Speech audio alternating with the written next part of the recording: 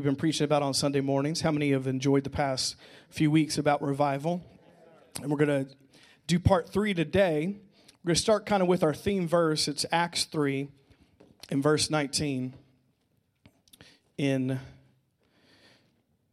I believe, the Weymouth translation. Acts 3 in verse 19. It says, "Repent therefore and reform your lives so that the record of your sins may be canceled, and that there may come seasons of revival from the Lord." I love that. It says, "Repent therefore and reform your lives so that the record of your sin may be canceled, that there may become seasons of revival." Other translations say seasons of refreshing from the Lord. And I believe that's what God wants to do in us, in our personal lives, in this church, in this nation, really, and in this world. We're set up for the perfect time for revival. Now, if you were here the past few weeks, I talked about that, about why it's such a great time for revival, because most revivals have started in a time that there was a lot of pressure, that there was a lot of things going on in the world. There was a lot of issues happening. There was a lot of hardships. There was a lot of suffering. A lot of times, some of the greatest revivals were birthed out of those seasons. So that's why I know that we're set up for a perfect time for a season of revival. But notice it says, "Repent therefore and reform your lives so that the record of your sin may be canceled, that seasons of revival will come from the presence of the Lord." So today, if you're taking notes, I want to talk about the essentials of revival. The essentials of revival. And today's going to kind of be a combo message. You got 2 for the price of 1 this morning. Combination message, because I want to share 6 things, but I want to talk about the first 3 things are things that would stop a revival in our lives and in a church. And then I'm going to talk about 3 things that we should have and that we should value to have revival. So the first 3 things are things that are essential, that we don't do these things and we stay away from them because it will stop revival in our lives. And the last 3 things I'm going to talk about are things that we need in our life and in our church that we should value to have revival. So we're going to talk about the essentials of revival. Now, we know about essentials because essential workers are essential. Why? Because they're vital. That means they're very important. That means that if we don't have them, then this country will fall apart, or our community will fall apart, our people will fall apart, because we need them. There's essential workers. How many know the church is essential? The move of God is essential. Having church community is essential. And the things I'm going to talk about today are essential. That means they're important, they're vital. And if we don't have them, we will not have revival. So the first 3 things are things that we should stop doing. They will hinder revival. And the last three things are things that we need as individuals, but as a church, we need to value for revival. Okay, you ready for this? Okay. The first thing I want to talk about today on the 3 things that would hinder or stop revival are things that are not just in the Bible, but you study the history of revival, you see these patterns. So all the things I'm going to share with you today are, first of all, from the Word of God, but they're also studying the history of revival. We should get a clue on what works and what doesn't work, on things that have stopped moves of God and things that have started moves of God, on things that have hindered moves of God, on things that have propelled moves of God forward. So we can learn a lot, not just from the Word, of course, but studying the history of revival. So the first thing that will stop or hinder revival in your life is pride. Let's turn to James 4 and verse 6. James 4 and verse 6. It says, "But he continues to pour out more and more grace upon us." How many know that sounds good? More and more grace. "For it says, God resists you when you are proud, but continually pours out grace when you are humble." Notice that God resists you when you are proud, but continually pours out grace when you are humble. Isn't that good? Because it talks about here that if we want to receive from God, we can't come to Him in a prideful way. That the only way we're going to receive more grace, and grace is God's ability The only way we're going to receive more grace and more movement of God in our life is if we are humble. It says God resists the proud, but he gives grace to the humble. Now you realize in the Bible, this is quoted several other times, because if God says it once, it's important, but if he says it multiple times, it's really, really important. And there's something that God is attracted to, and that's humility. I'm going to need you to help me about 100 times better this morning, church. There's something that God loves more than anything else, and that's humility. And there's something that God despises more than anything else, and that's pride. Now, pride is the original sin. Pride is the sin that got Satan kicked out of heaven.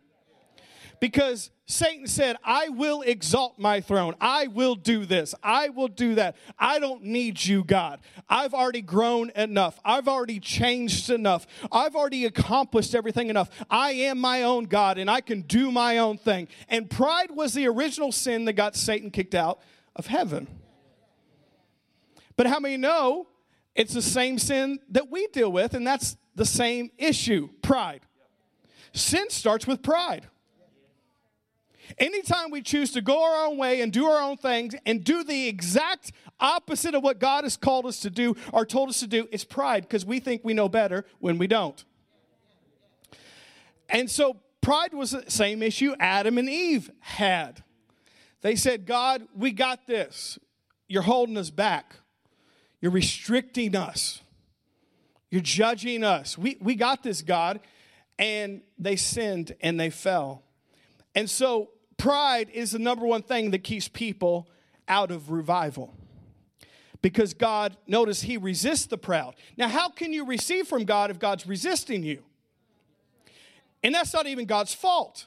Your pride is keeping a barrier between you and God. In the same way, when we come to God for salvation, we have to let go of our pride to receive salvation, don't we? We have to say, God, I'm wrong. I have sinned and I need your help. But until we say that, God resists the proud. But when we say, God, I need your help, I'm wrong, I'm not my own God, I can't do it, it says he gives grace to the humble. Then he can move in your life. Then he can change things in your life. Then he can move things around in your life when you are humble enough to admit you need help. Because God resists the proud, but he gives grace to the humble. Humility is the opposite of pride. And the verses we just read at the beginning of this service said, repent therefore and be converted. Repent therefore and reform your lives. How many know if you're in pride, you will never repent? Never. Meaning you will never get into revival. Meaning you will never get into the move of God. Meaning God will never do anything in your life because of your own stubbornness and your own free will and your own pride. Because God resists the proud, but he gives grace or ability to the humble. And we see that we will never have revival because pride will never repent. So the number one thing that will stop or hinder revival in your life, these are essential, is pride. We need to walk humbly before God and each other. We need to be, you've heard Dad say this many times, quick to repent and quick to forgive. That's humble. Quick to say you're sorry. Quick to say I'm wrong. Quick to say, God, I can change. And you know what? God will move in a life like that. Because he resists the proud, but he gives grace to the humble. Pride will hinder the move of God in your life. We will never repent if we're prideful. And let's be careful in here because a lot of us in here have been in church a long time. Not everybody. So there's a tendency for you to get into a category that says, I know that verse. I've experienced 95, 96, 97, 98. But what has God done since then in your life? It's a long time ago.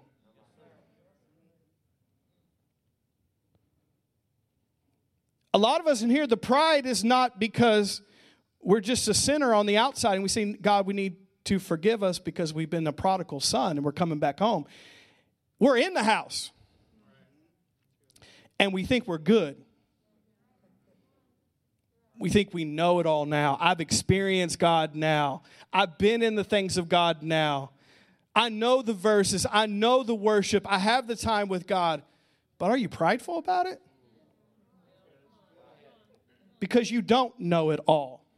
None of us do. I don't care if you've read this Bible all the way through every day of your life.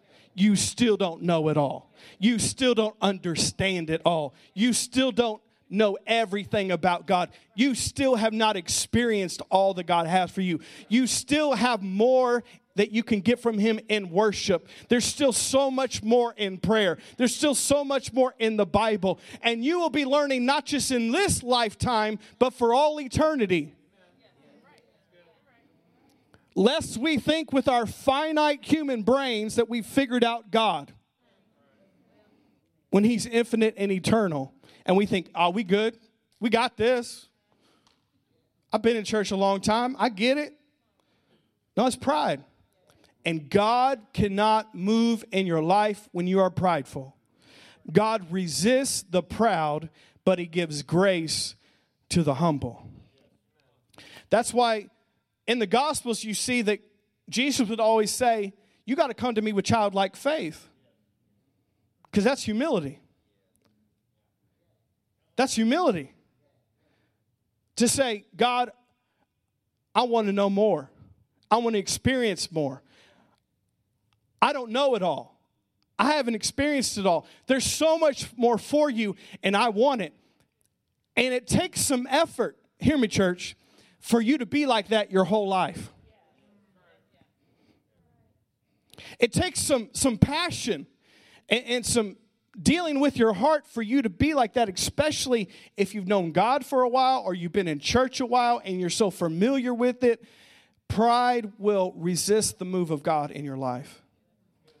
And revival. God resists the proud, but He gives grace to the humble.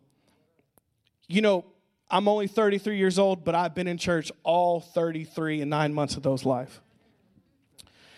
I've probably been in more church services than I can imagine. I feel really old spiritually, even though I'm only 33. But you got to keep your hunger, and you got to keep your passion. And you got to realize, no matter how old you are in here, whether you're 33 or 93 or 53, that there is more to know about God. Come on now, somebody. There is more to experience with God. There is more things that God wants to do in your life. There is more that God wants to do in your church. It can be greater and better than you've ever experienced. I don't care if you've been in God 30 years, 40 years, 50 years, 60 years. There is more to know. There is more places to grow. There is more that you can receive in worship. There is more you can receive in your word. There's more areas of prayer you can get into. There's so much more. Let's not settle for less, come on now, than God created us to have because of pride. I'm good. The Bible says pride comes before a fall.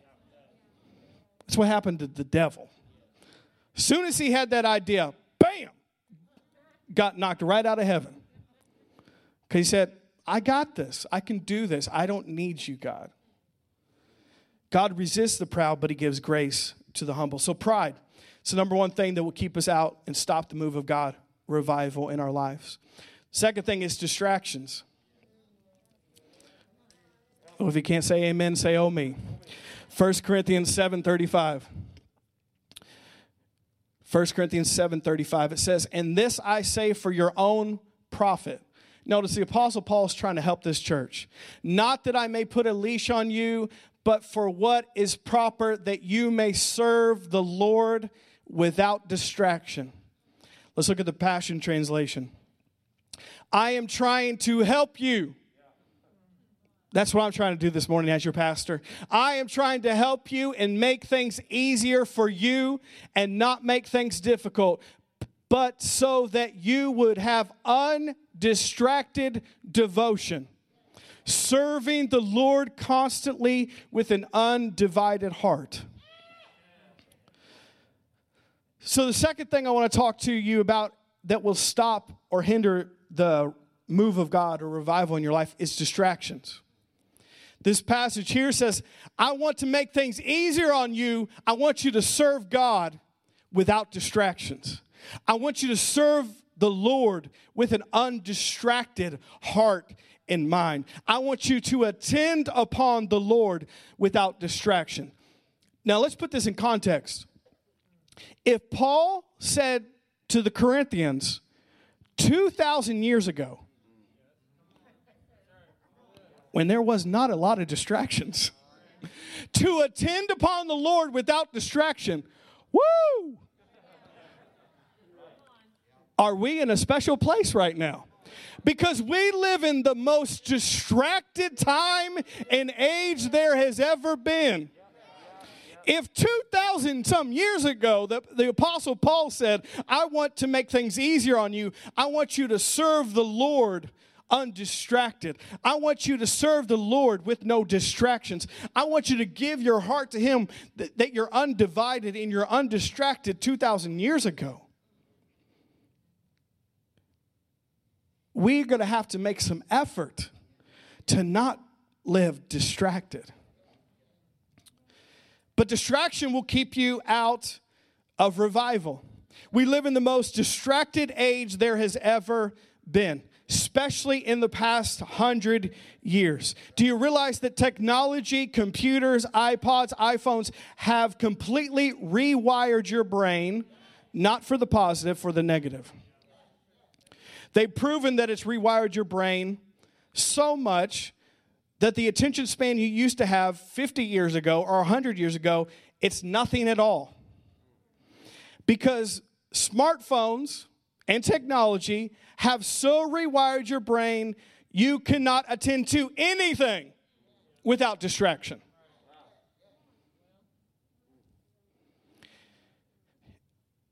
And I know it's a great resource, and I know I have this issue too. That's why I'm talking about it. But it has rewired our brain to the point that we cannot focus on anything for any period of time. We don't have attention spans like we used to at all. We are so distracted, we can never even spend a moment with God. I mean, we might be able to spend a moment with Him, but it's not an undistracted moment or an undivided moment. And God says, if I'm going to be able to move in your life and have revival, you need to serve me and have devotional time with me that is undistracted. So if we're distracted all the time, how could God ever do anything in our life? If we're distracted all the time, how could we ever hear the voice of God? If we're distracted all the time, how could God ever move in our life and change things in our life and us have revival personally if we live distracted? Now, I'm not saying if you live distracted, all of us are already living distracted.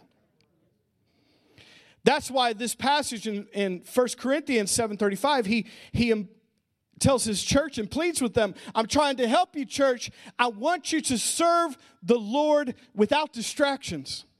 Because distractions will keep you out of the purpose and plan of God. Distractions will keep you out of your prayer closet.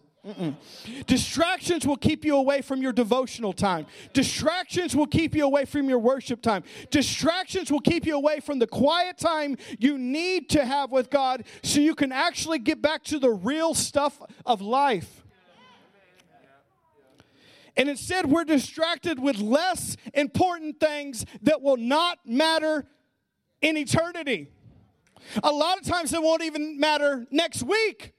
And we are distracted by far lesser things. So am I. But if we're going to have revival, one of the main ways it stops or it's hindered in our lives is distractions. We don't put away things that are hurting our spiritual life. We don't put away things that are hurting our spiritual health. We choose things that are far lesser than the presence of God because of distraction. So we can't focus anymore because our brain has been rewired by this smartphone that's supposed to help us, but it's actually hurting us. Do you realize the technology companies that you think are helping you already have a plan and it's already working?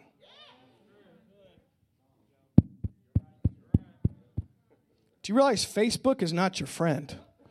Instagram is not your friend. Twitter is not your friend. All the apps on your phone are not your friend. You know why? Because they pay people a lot of money to figure out how to keep you on that device as long as possible so they get more money. They're not there to help you express your feelings. They're not helping you connect with people socially. They're there to conform you. Come on now, I ain't preaching no conspiracy theory. This is the truth. They're there to rewire your brain so you need it just like you need a drug. And we've all fallen for it. And we live distracted. All right now, somebody. You can say amen even when your toes are getting stepped on. Let me tell you how bad this is with distraction. Can I do that for a second? I saw an article recently that there is an actual physical and mental syndrome called phantom ringing syndrome, also called phantom vibration syndrome. I'll tell you what that is. There has been a bunch of college students that started going to a doctor because they thought their phone was ringing, and it wasn't. These college students went to a doctor because they thought their phone was vibrating, and it wasn't. But their brain and our brains have been so rewired and so distracted, they were hearing rings that didn't even happen. They were hearing vibrations in their pocket that didn't even happen. And they were having a physical and mental issue because of it. Some of you in here have already experienced that. There's an actual name for the phobia and the anxiety that it causes. That's how bad we're living in a day of distraction. And we're just like, was a guy, Pavlov's dog. They rang the bell, and he started. That's how bad we are with our phone. We heard a ding. Oh, nobody called me. Vibration, oh, text. Who is it? Nobody texted me, actually. I heard a beep. That must be my Snapchat. Oh, no, that was just the washer and dryer downstairs. So distracted. We're living in the day and age of distraction. So we're talking about people are actually going to the doctor because our brains have been so rewired by technology. And unless you're living in a cave, your brain has already been rewired to this. I tell you, I've experienced this before with the ringing thing. There's been times in my room, I thought I heard my phone ring and looked at it, and it was nobody. I was like, thanks a lot. Thought somebody called me. Or I thought I heard my text message thing. It's happened to me. But that's the day and age we live in with distraction. If we're like that with our smartphones, we're like that with everything else. So how could we ever attend upon the Lord without distraction? That verse almost seems laughable in this day and age. But it's not if we make a choice, if we make a commitment, if we decide what's really important to my life, to my church, to my family, for me to become, here's something, the man and woman of God I want to be, I got to live undistracted. I got to live undivided. I got to live focused on what's really important in my life. Not saying I'm going to throw away my phone and my computer and everything else and never watch TV ever again. But it wouldn't hurt to cut way back on it. It wouldn't hurt to shut off your phone so you can actually hear the voice of God. It wouldn't hurt to shut off Netflix after you've already watched 5 seasons in one night. Because those same people say, well, I don't have any time to spend with God.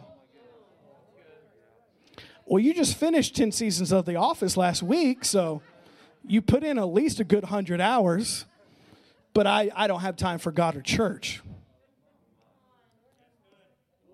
Y'all want this or not?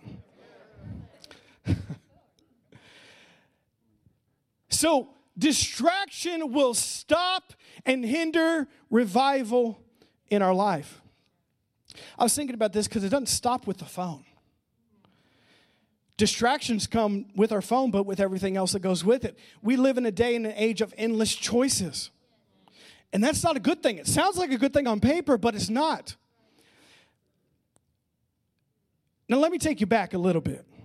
Can I take you back to the old school? Even though I'm 33 years old, there was a time and a day that when you wanted to listen to music, you bought a record. And when they first came out with records, it had one song on it. Not many choices, one song. And then they put out the bigger records that there was an actual full album on it. But you couldn't just play it anywhere. You had to have a record player. So if you wanted to listen to music, you didn't have many choices. You had whatever records you had. Then they came out with a cassette tape. And a cassette tape you could put in your vehicle. But you couldn't just flip to the next song. You had to press fast forward to get to the song you wanted to. Or you had to press rewind to get to the song you wanted to. But it was still limited. Because you could only fit so many cassette tapes in your little cassette holder that went in your truck. 10, 15, 20. Then they came out with CDs.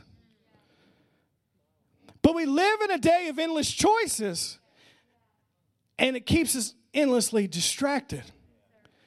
And I was thinking about this. We came from those times to now today on Apple Music, which I have on my phone. There is 50 million songs. 50 million songs. And we think that's helping us, but it's actually hurting us. Because with endless choices comes endless distractions. And I know this technology is there to help us, which it is to some level, but it's also hurting us at the same time. Because with endless choices comes endless distractions. We went from one album or one CD to 50 million songs on your phone for only $10.99 a month. Think about movies. You used to have VHS. What you had was what you had. There's only a few channels on the TV. Now there's hundreds of channels. Now you can get Netflix and Disney Plus and Apple TV and Hulu and Sling TV and YouTube TV. Endless choices means endless distractions. Are you hearing me this morning? I know I'm stepping on your toe. I'm stepping on mine too. There I go. I'm stepping on it right now. I'm not bashing all these things because I have it. I have Netflix. I have Disney Plus. I have Apple Music. I use technology all the time. It helps me, but it also hurts me, and I'm aware of that. Because a lot of times it keeps me away from the presence of God. A lot of times it keeps me so distracted I can't meditate like I should. It keeps me so distracted I can't pray like I should sometimes. It keeps me so distracted I can't worship like I should sometimes. And I'm saying if I deal with that as your pastor, you deal with it too. So we have endless choices, but endless choices is actually endless distractions, endless anxiety, endless depression. Because we never get to what's important. Do you realize some people numb themselves with drugs because they don't want to think about their life? But us modern people, we numb ourselves with our smartphones so we don't have to think about our lives. We numb ourselves with Facebook and Instagram so we don't have to think about our lives. We numb ourselves with Netflix so we don't have to think about our lives. We numb ourselves with Disney Plus so we don't have to think about our lives. We numb ourselves with Apple Music so we don't have to think about the real issues in our life. Are you here this morning? It's no difference. Just one's illegal and one's legal, but it's doing the same thing. It's doing the same thing to your brain, and it's doing the same thing to your heart. So we need to attend upon the Lord without distraction. So distraction will keep us out of the move of God. Distractions will keep us out of revival. You still here? So I'm going to make a plea with you before I go to the third point on what stops revival. We all have this issue. I just grouped us all in this together. We all do. Don't make a drastic step tomorrow because you'll have withdrawal symptoms. You will. You're going to be ringing and buzzing in your head all day. What am I hearing? I need to check my phone. No. I'm saying for all of us, let's commit to cutting back on our movie time. Let's commit to cutting back on our music time. Let's commit to cutting back on our time on our phone, our screen time. And not just cutting back, but replacing that time with God. In His Word. In prayer. Even talking to a good fellow believer in here that would encourage your faith. Let's make that commitment. Can we make that commitment today? It sounds a little bit easier when you're in service, but when you walk out of here, you're going to feel that pull. I'm just saying, don't do something drastic to yourself tomorrow. You will have withdrawal symptoms. I'm not even joking. Baby steps. But if we want revival, we're going to have to eliminate distraction. Okay, third thing, tradition. Tradition will stop the move of God in your life. Mark 7:13. And so you cancel the word of God in order to hand down your own traditions. And this is only one example of many others. So notice what Jesus is saying here. You cancel the word of God in order to hand down your own tradition. Pride will keep you out of revival. Distraction will keep you out of revival. But the third and last part of this I want to share with you is tradition will keep you out of revival. Traditions are not wrong if they're based on the Word. But how many know a lot of times there's a lot of things that have been handed down to us that are not God? And they're tradition. Some spiritual and some not spiritual. They've been handed down to you by your school you went to or your family you came from or the neighborhood you grew up in or the church you went to. And you need to run all those things through the Word of God. Because the Bible says that you can make the Word of God of no effect. You can cancel the Word of God. You can cancel what God wants to do in your life because of traditions. Do you realize that every great denomination that we have today, which are hundreds, started in revival? Every great move of God in denomination started in revival.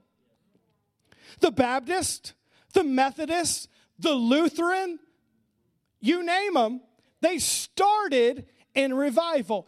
But what happened? I'm not saying every church as a denomination is not in revival, but a lot aren't because of tradition. They started in a move of God, but then they stopped somewhere along the line and made their traditions more important than the move of God. They made their traditions more important than God doing something new. They made their traditions more important than the move of the Spirit. They made their traditions more important than what God wanted to do. And so every denomination started in revival, but most denominations stopped.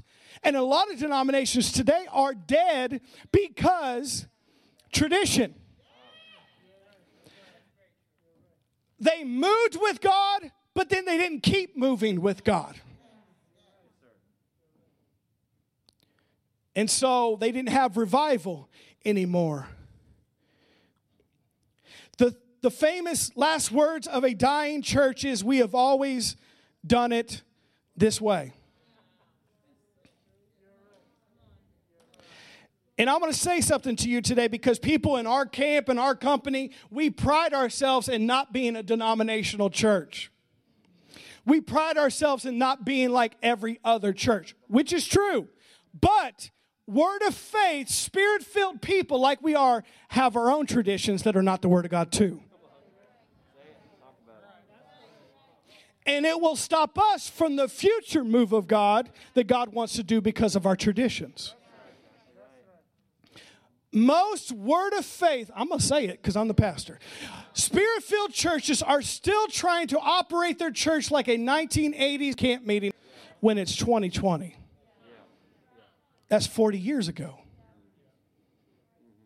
I'm not saying the word, but I'm saying the methods, the traditions.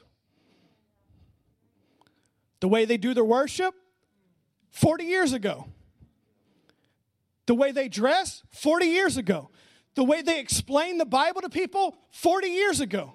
And they think they're current and they think they're moving with the Word of God because actually the message they're preaching is right, but they got a lot of traditions with it that are stopping the move of God from their church. That are actually stopping new people who want the message to be able to feel comfortable in that church because of traditions. All right, I'll go back to quarantine. It's true. We can make the Word of God of no effect and cancel it out because of our traditions. Pride will stop it. Distractions will stop it, but traditions will stop it. I love this. Dr. Lester Sumrall, who is a spiritual, really great grandfather to this house, said this. When he was 80 plus years old, coming back from a revival in China, he said, "God, whatever you are doing, I want to be a part of it. Whoever it separates me from, I'm okay with it. Whoever it takes me to, I'm okay with it. I want to be a part of what you are doing." He would say, whatever church it is, I'm going to go with it. Whatever group it is, I'm going to go with it. Whatever denomination it is, if I'm going to go with it. Like he said, if the Baptists have the move of God, I'm going to become a Baptist. If the Pentecostals have a move of God, I'm going to become a Pentecostal. If the Catholics have a move of God, I'm going to become Catholic. Whatever God is doing, I want to be a part of it, not based on what group I'm in or denomination I'm in or what tradition I belong to. I want God more than that.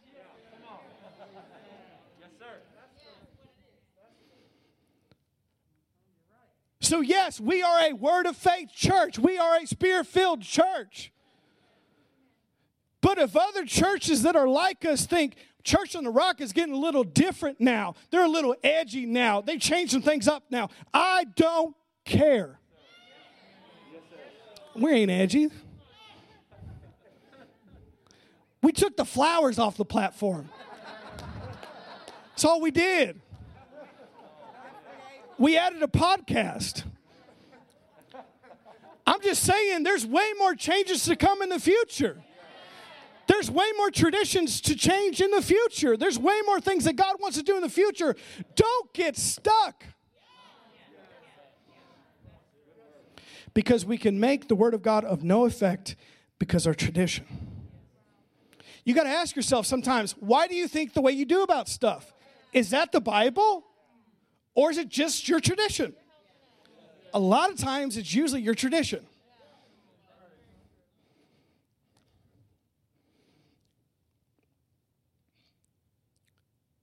All right, you still here? Pastor's a little wild today. Yes, I am. These are essentials to revival that will stop it from our lives. Pride, distractions, and traditions. But we have to have that attitude that Dr. Summerall said. God, whatever you're doing, I'm going to be a part of it. I don't care what church it is. I don't care what group it is. I don't care what denomination it is. God, I want to be a part of it. And absolutely, we were always going to be a faith, spirit-filled church. That's our roots. That's what we believe. And that's the Bible. But everything else is up for change. Everything else is on the table. I'd rather see people saved than have tradition. I'd rather see people delivered than have tradition. I'd rather see God make us a region-changing church than be traditional. I'd rather do whatever it takes to see the revival than have tradition. That's it. Anybody with me on that? Okay. So pride, distraction, and tradition. Now, the last three things I want to share, and they all kind of go together. So those are the three things that will stop or hinder revival. But these are three things that will help you get into revival as individuals, but as a church. And these are things we need to value. So can I get that picture that I gave you guys? So this is a picture from the Azusa Street Revival. Now, the Azusa Street Revival, if some of you don't know, it started in 1906 and went to about 1915. It started in Los Angeles, California, but went all throughout the United States, and it went around the world and really reignited the Spirit-filled movement all across the world. Azusa Street is what started it. Now, of course, there was always remnants of people that believed in the Spirit-filled life and speaking in tongues, especially the people that lived in Bible times. But as you know, after that, sometimes people can drift from truth. But there was always remnants of people that believed like the early church, and they were Spirit-filled, and they believed in the power of God, and they believed in speaking in tongues, and they believed in the charismatic move of God. But we saw in 1906, there was a reawakening of the Spirit-filled movement that has really changed the entire world the past 100+ years. And now today, the biggest movement is Pentecostal churches. All of the biggest churches in the world are Pentecostal churches. All the most influential churches in the world are Pentecostal churches because they believe in what the Bible believes. But there was a man, and he's right in the middle, that African-American man named William Seymour, who has the beard there. He was the pastor of Azusa Street Revival. He was the pastor who started the move of God in Azusa, which changed the world. But there's something that I was seeing when I saw this picture that I thought was important to share the rest of this service. And there are three things I saw about this picture that are values and important to the move of God and revival for us as a church. What I see here is this. I see that this is a multicultural picture. You realize in 1906, this was like illegal to take pictures like this. There's an African-American man, and there's a white woman, and there's an older man, and there's another African-American woman. And I see also there's not just men in this picture, there's women. But I also see there's generations in this picture. There's a little girl who is a part of Azusa Street Revival, but then there's an older man. There's people of all ages in here. So for the last little part of this message, I want to share with you about three things that are important to revival that we need as a church and we need to believe in. The first thing I want to talk about is if we're going to have the revival that God wants us to have, just like this picture, we're going to have to believe in men and women being used by God.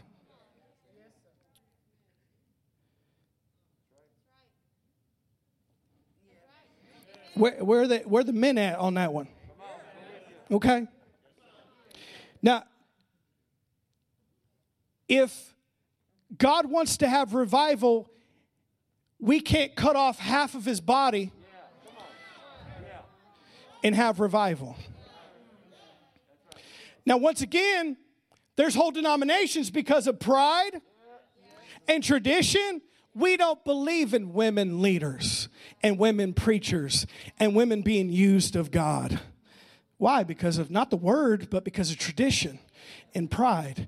But if we're going to have a revival, like a real revival, we're going to have to value both men and women being leaders in the move of God. Just like this picture. And we need to especially value the women.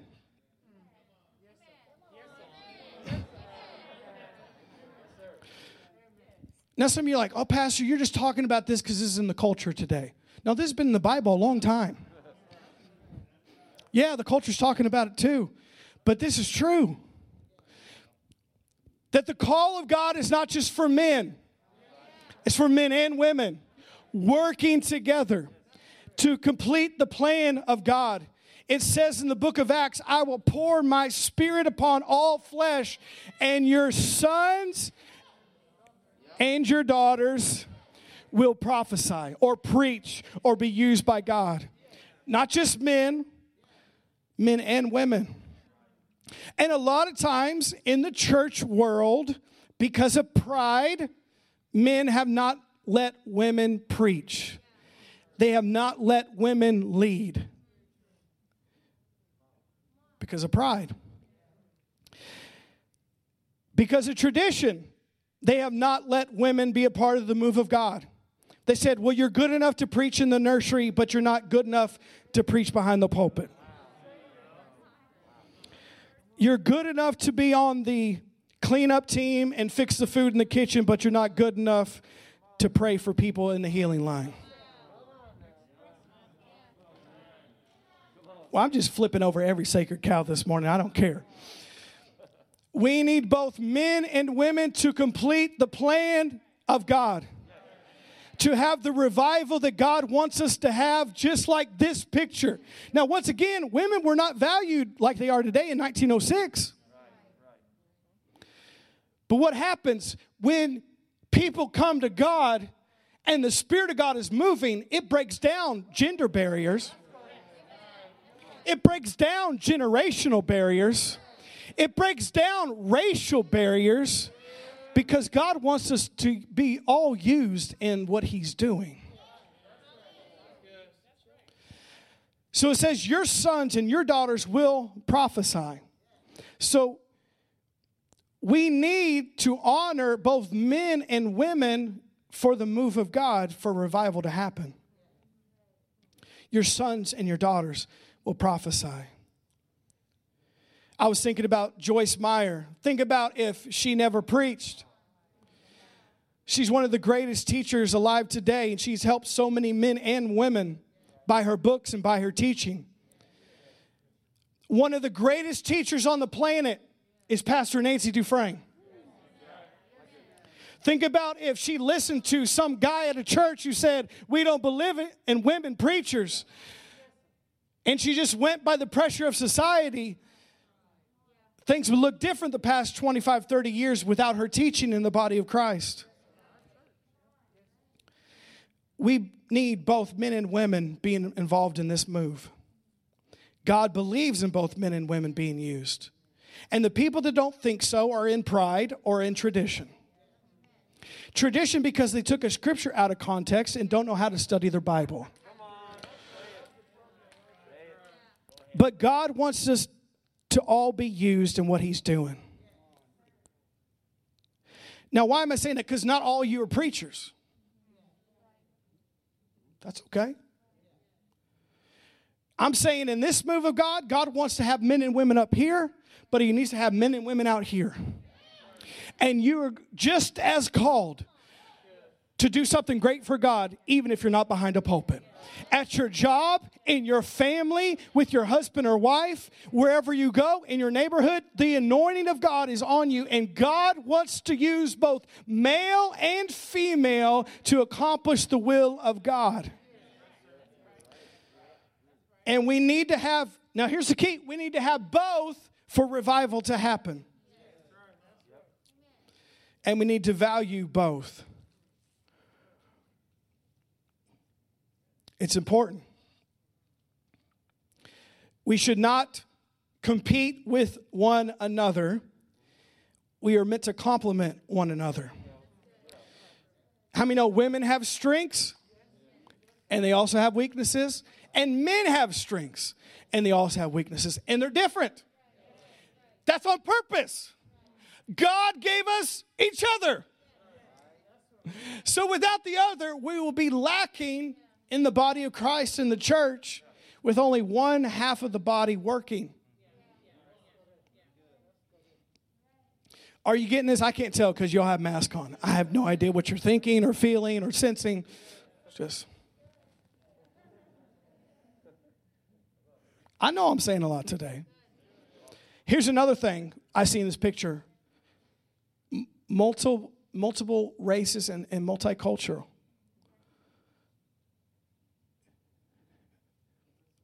That's important to revival. The Bible says that God's moving, and when we get to heaven, there will be every tribe, every nation, every tongue, every nationality, every culture, every race, every background, and we need all of them to fulfill the mission and plan of God. God is not coming back for a white church or a black church or a Hispanic church or an Asian church. He's coming back for His church. And His church looks like heaven. And heaven looks like every tribe, every nation, every tongue, every culture, every background. And that's the way our church should look too. And that's what I see in this picture. I see not just both men and women leading and moving with God, but I see different races, different cultures coming together to complete the plan of God. Because once again, just like genders have different strengths, so do different races have different strengths. Different cultures bring different strengths to the church that the other one doesn't have. So if you just got one type of person in your church, you're missing a big part of what God wants to do. We need every type of culture and every type of race in our church. And I'm thankful for that we grew up, especially as a family in our house, we listened to all different people, not just white preachers, not just white music. We listened to people from all sorts of the body of Christ, and that helped us because they all have their strengths. And I'm thankful for people that don't look like me or didn't come from the same background as me, because some of the best preachers on the planet are African American preachers. Some of the best music come from the black church. Some of the most passionate followers of Jesus are Hispanic people. I know Dad says he would rather go to Mexico and Latin America and Central America and South America more than any other place because their passion and love for God. We need that. In the same way, Asians and Russians and Europeans and everyone has their own strengths and gifts and graces, and we need them all. Are you guys still here this morning? So this is what I see in this picture for revival. If we're going to have revival, we need men and women, but we need every race coming together because we all are strong in some area. I love that. But also in this picture, lastly, I see generations. I see a young lady in the front there, but I also see an old man behind her. You got people that are other ages in there, probably 20s and 30s and 40s and 50s and 60s and 70s. The move of God that God wants to happen is a multi-generational movement. It's men and women, it's every race, but it's generations. We need that as a church for revival. That's essential. That's a healthy church. I don't just want to be a young church, and I don't want to just be an old church. I want to be the church. The church should look like a family. Should have some babies and some teenagers and some young people, some young adults. It should have some 30s and 40s. It should have some grandmas and grandpas, some aunts and uncles. It should have some cousins. It should have a family atmosphere to it, because that's a healthy church. Once again, we all bring our strengths. If we were all young people, we would have passion. Like your 33-year-old pastor. But if we were the only ones making decisions, we would have no wisdom. Lot of passion, lot of zeal. Let's sell the church. We probably shouldn't have done that.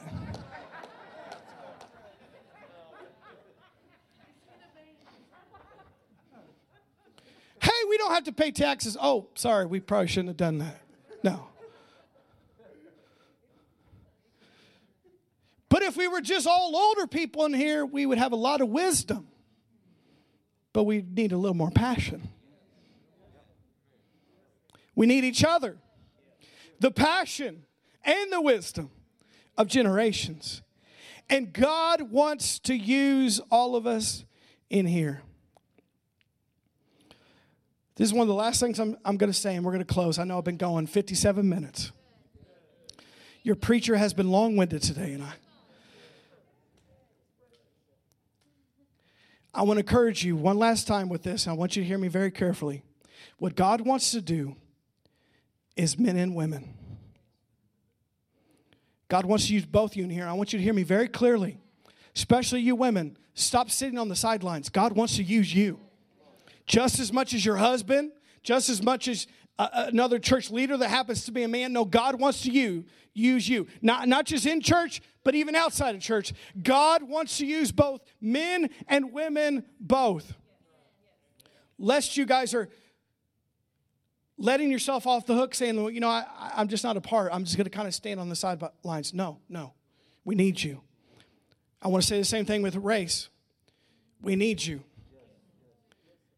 Every race, we need you. Every culture, we need you. And I pray every day, and I'm not joking about this, I pray every day that our church will be a more diverse church. I pray every day that God would send more people from more places around the world.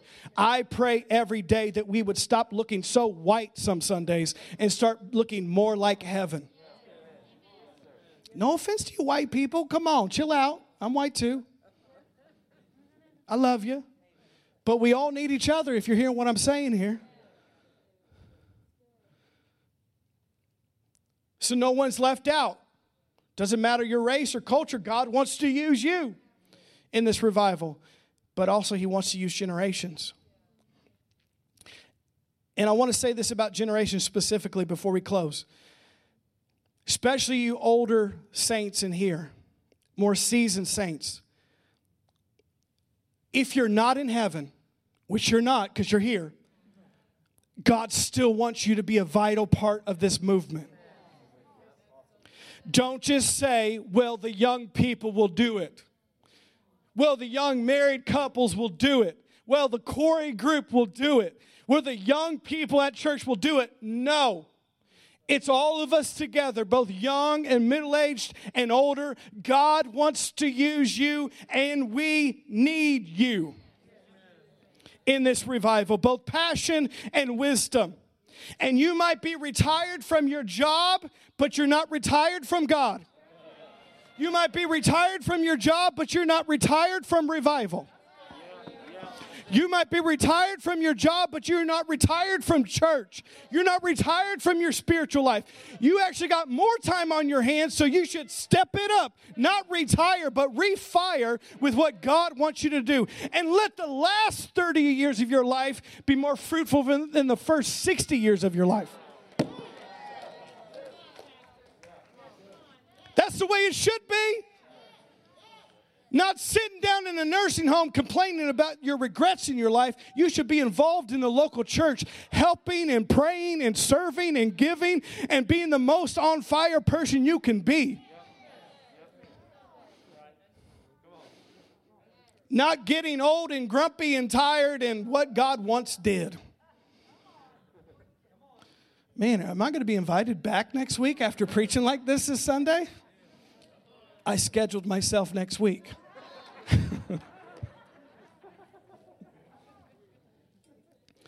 We need you, though. I'm serious. Older generation here. We need you. It's a lie of the devil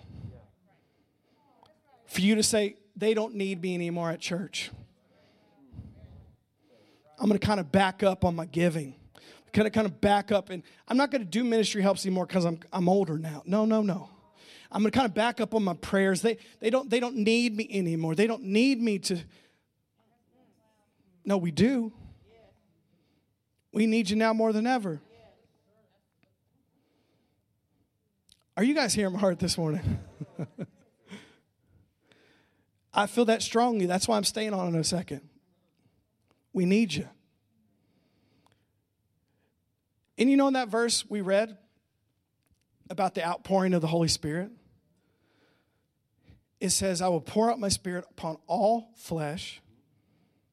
That means both male and female.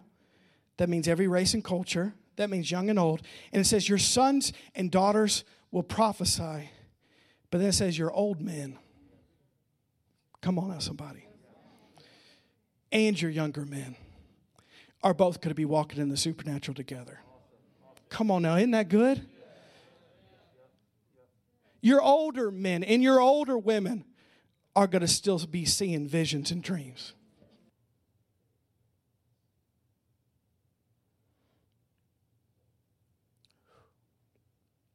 Thank you, Father. Thank you, Father. I just saw something there for a second. Come on, your older men and your older women. Not just your younger men and women. That's awesome. They got plenty of time. But they're still going to be having a vision for their future. They're still going to be dreaming dreams. They're still going to be praying out things and prophesying things and seeing the move of God. And when they get older, they're going to see the things that they prayed out all those years. But we need them all. Can I get the praise team to come join me for a second? Whew.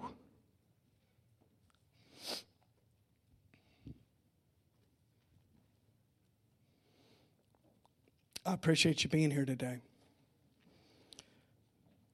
Thank you, Jesus. Thank you, Jesus.